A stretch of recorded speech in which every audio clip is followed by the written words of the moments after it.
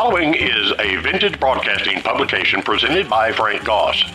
The following podcast is entitled Dewey's Dumbing Down of the American Children. This series is concentrated on the state of public education in the United States of America.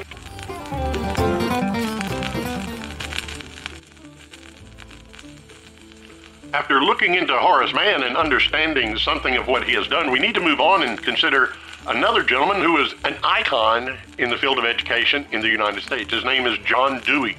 And we're going to look into how John Dewey used public education to subvert liberty. 1 John in the Bible, chapter 2, verse 18, says, "Children, it's the last hour. And just as you heard that the Antichrist is coming, so now many Antichrists have appeared." One thing that we can say is pretty common among these guys, Dewey and Horace Mann and Robert Owens, they didn't like the idea or the concept of religion or God. They gave a little bit of credence to it because of the idea of the American culture. It was founded on Judeo-Christian principles, but that does not mean that these men respected it or adhered to it. They had to do it because the culture held to it. In 1933, Roy Wood Sellers joined together with a man named Raymond Bragg to write and publish a manifesto which was essentially a declaration of war on the culture of Christianity in the United States of America. Imagine that, 1933. And it's been said not to have been a creed as much as it was an articulated point of view. It's a document entitled The Humanist Manifesto. And as of 2021, it has undergone 2 revisions and exists today as Humanist Manifest number 3, which was put out in the year 2003. John Dewey helped author that document, the initial document. It's been argued that this was not a religious statement, but that this is an intentional misrepresentation of the truth that's declared within the manifesto itself. Such a denial that this is a religious statement, in light of the facts, should serve to reveal to us a great deal regarding the character and the mindset of the original signatories and those who continued to support the ideas that are expressed within this manifesto. Liberals of this nature will misstate fact in the face of truth, even when written truth which they have agreed to, witnessed with their signatures, and helped write.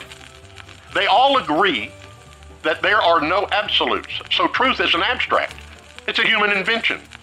And what may be true for you may not apply to me. Humanism is undeniably a religion. So, although the original Humanist Manifesto contained only 15 statements in which religion was addressed 29 times, when it was deemed to be an affront to the American public, the original signatory sought to deny that this was any sort of religious statement.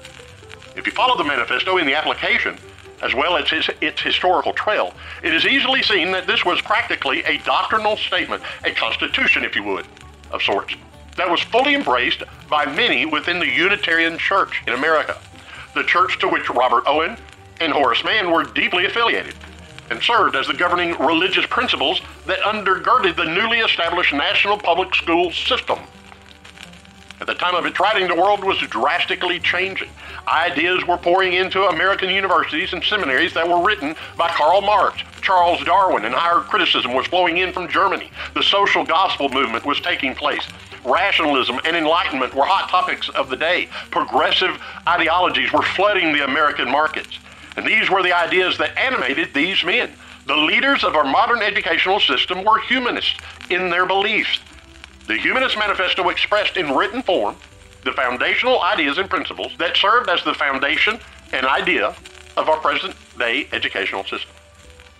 God was ruled out of American education nearly 200 years ago, from the moment of its inception, in 1852 under the direction of Horace Mann. The Supreme Court ruling, Engel versus Vital in 1962, along with Abington School District versus Schimpf on June 17, 1963, were simply reiterations of this position that was stated at its founding. And they should not be seen as a surprise. The truth be known, fundamental religious views crept in through the direct influence of Christian teachers and administrators, but most definitely not due to the original purpose of the founders. We cannot divorce historical events from the establishment of the ideologies that served as the impetus behind the institution. The foundation is what we must consider. The Industrial Revolution was in full force and was fueled not by religious zeal and sound theology, but by incredible capitalistic greed, a deep sense of nationalism and destiny, and an incredible growth in industry.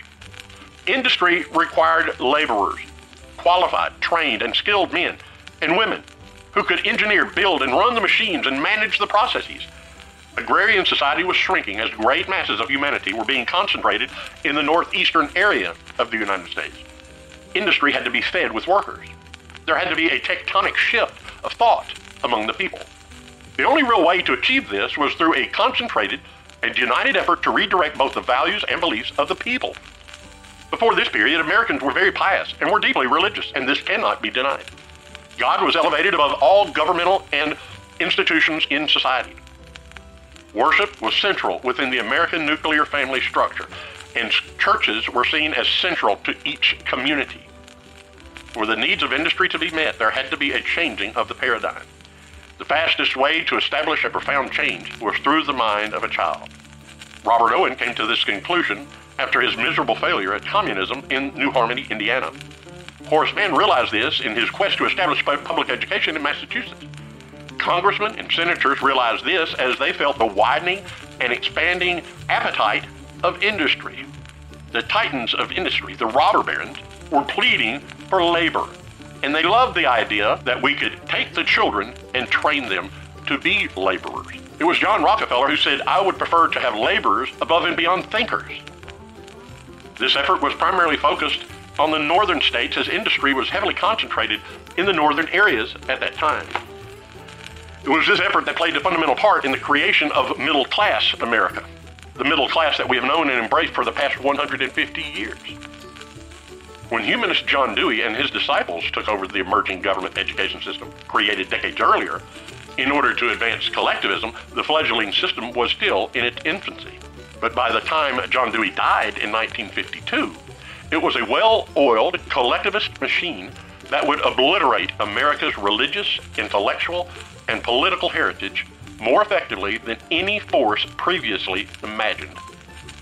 Dewey is often lauded as the founding father of progressive education that now has more than 85% of American children within its grip. Although he wasn't alone, he stood on the shoulders of a few other collectivists, Robert Owen and Horace Mann, as documented earlier in this series. Dewey certainly deserves much of the credit or blame for unleashing on the United States his humanistic views. Like Horace Mann and Robert Owen before him, Dewey had ulterior motives when he dedicated himself really with a missionary zeal to the cause of educational reform. Fortunately for future generations and historians, he was a prolific writer who cranked out seemingly never-ending streams of essays and papers and manifestos and articles. He let people know his views and objectives. So it's not a mystery. We're not guessing at what he meant. He pretty much stated what he was doing. Dewey wanted to fundamentally transform the United States. Does that sound remotely familiar? Barack Obama came to office with the exact same desire, to change fundamentally the United States through its political structure. So now you have Robert Owen, Horace Mann, and John Dewey working literally in concert to bring about a fundamental change from the ground up through education. In Dewey's case, he had a distinct and defined model on which he could build his own design. He wanted the American educational complex to emulate the Soviet Union's educational methods. The educational methods that were established in the Soviet Union were Prussian in their origin. The Prussian educational method was established by the ideas of Robert Owen, who built a community called New Harmony in Indiana. So for Dewey to do what he was wanting to do, he believed a total transformation. A fundamental change in education and society was required, literally changing the conception of what constitutes education. And he wrote this in his paper, The Relation of Theory to Practice in Education, in 1904. Education must bring about a new social order, was his argument.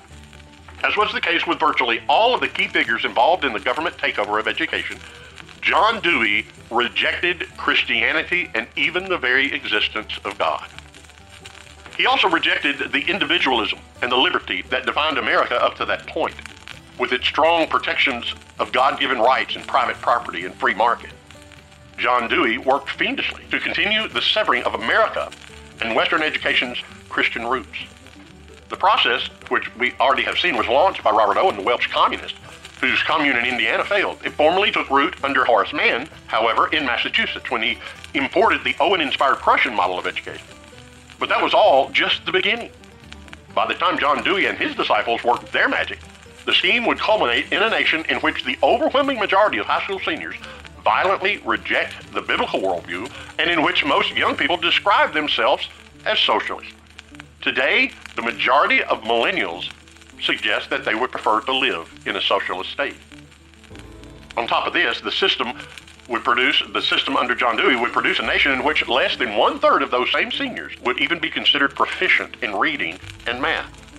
According to federal data gathered by the National Assessment of Educational Process, seniors in our day may even struggle reading what is on their diploma. Interestingly, though, Dewey was from Burlington, Vermont, the home of American socialist Bernie Sanders. And like Bernie Sanders, John Dewey styled himself a democratic socialist. But decades before Sanders visited the Soviet Union on his honeymoon, while it was slaughtering and torturing dissidents, Dewey made a pilgrimage to Moscow under Bolshevik rule. Of course, Karl Marx called for government control of education in the Communist Manifesto, and so the Soviets complied. Lenin embraced the concept decades earlier. Owen and other communists did the same thing. Dewey picked up where they left off and fervently advocated total control of all education by the state, with even more passion than Sanders does today. To control the people, the road begins in the minds of the children. This was Robert Owen's biggest complaint after the failure he experienced in New Harmony, Indiana. The people were just not properly educated, he said. And this was the direct focus and aim of Horace Mann in Massachusetts. And this was the purpose and intention of John Dewey, to have the children educated to understand and embrace and live the communal ideas. An example of indoctrination, ideological education, can be seen in the growth of a circus elephant. While the elephant is young, you keep him chained to a stake in the ground. You restrict his movements and you control his activity. You care for him and you feed him, you wash him and you watch over him, talk to him real nice. But after a time, you're able to unchain him. And you know what? He will follow and obey you. He won't move too far from the regulated areas where he was moored. Why? Because he was indoctrinated in such a way that he was absolutely convinced that he could not go any farther. Indoctrination starts in the mind. And to change a nation, the road travels through the mind of the students. Writing in the far-left magazine, The New Republic, Dewey provided glowing reports about the communist system being imposed upon the people in the Soviet Union. He was especially pleased with its so-called educational system, and he celebrated the way it was instilling a collectivist mentality in Soviet children. And he wrote this in his paper, Impressions of Soviet Russia and the Revolutionary World, which was published in 1929. Despite his fondness for Soviet totalitarianism and the communist ideology behind it, Dewey would publicly criticize Joseph Stalin and Stalinism later in life. His model for the communist United States, by contrast, was outlined in Edward Bellamy's 1888 book entitled Looking Backwards, a fantasy about a wonderful collectivist America in the year 2000, where all private property would be nationalized by the government. Bellamy was the son of a Baptist minister. He was a dedicated socialist who tried to marry socialism with communism. But the two ideologies did not mesh, so one idea had to be drastically modified. The Christianity of his day was so far strident and repressive that he had to divorce himself from it. His modifications to the Christianity of that day fell more in line with liberation theology in our day. And this is essentially an attempt to marry Marx and Jesus. And that's akin to mixing oil and water. It doesn't work. But ideologically, this did not matter. It served the purpose for which it was intended. To embrace collectivism, a great deal of truth regarding God and humanity has to be ignored, denied, or even ridiculed. The facts served to repress and confuse. So Bellamy, Horace Mann, Robert Owen, and now John Dewey stayed the course, and they persisted in their views, regardless of what facts stated. Dewey's socialist views were hardly a secret. In his paper, Liberalism and Social Action, he wrote that the only form of enduring social organization that is now possible is one in which new forces of productivity are cooperatively controlled. Organized social planning, he continued in his well-known 1935 work, is now the sole method of social action by which liberalism can realize its professed aims. In common with virtually all of the totalitarians of the 20th century, John Dewey understood that the education of children would be fundamental to achieving utopian ideals of collectivism. And we must make note that totalitarians tended to be utopian in their view, which is a religious notion. Education is a regulation of the process of coming to share in the social consciousness. The adjustment of individual activity on the basis of this social consciousness, Dewey explained, is the only sure method of social reconstruction. In his important 1898 essay, The Primary Education Fetish, Dewey argued strongly against the then heavy emphasis on reading, writing, and arithmetic in the younger years. That tended to produce a highly literate, independent-minded individualist with faith in God and freedom at a young age. It tended to build a character that was planted in a certain understanding of life. And this, in his estimation, was not at all conducive to a collectivist utopia, obviously. Instead, Dewey thought the main focus of education during these precious early years should be socialization and emphasizing collectivism. In particular, the reformer wanted to ditch reading and writing in the primary grades in order to concentrate on giving the children habits of thought and action that he believed were required for effective participation in communal life. An astute operator, Dewey recognized that the liberty-minded and overwhelmingly Christian teachers, taxpayers, and parents of America of that era would never knowingly support his radical education and political ambitions if they understood what they were. Change, he stated, must come gradually.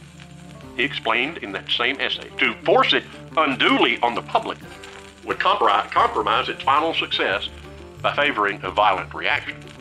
So, instead of going to the American people, Dewey decided to go see Mr. John D. Rockefeller, the oil magnate.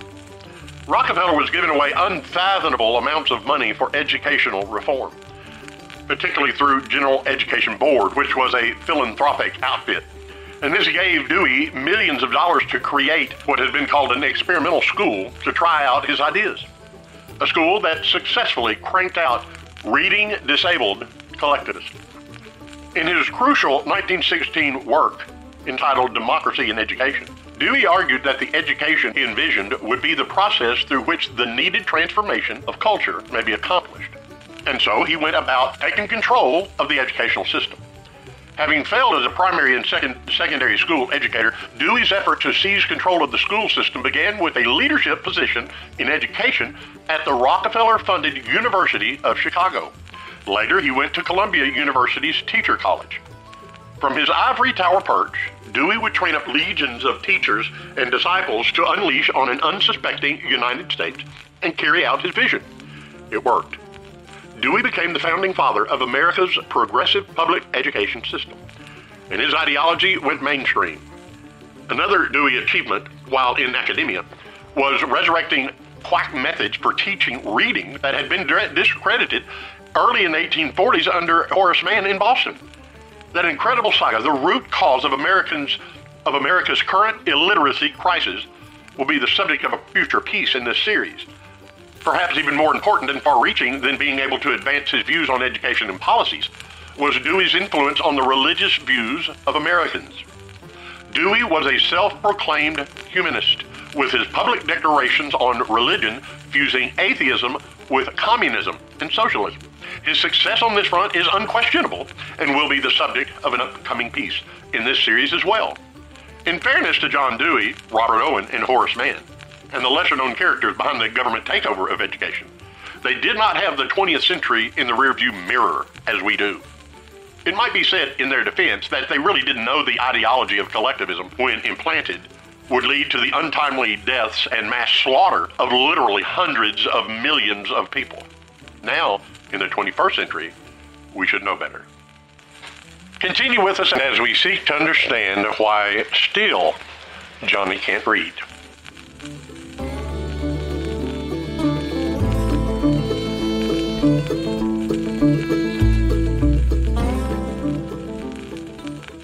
This is Frank Doss with Vintage Broadcasting. We do appreciate your participation in listening to our broadcast. We hope that it benefits you in some way and that you'll continue listening in the days to come.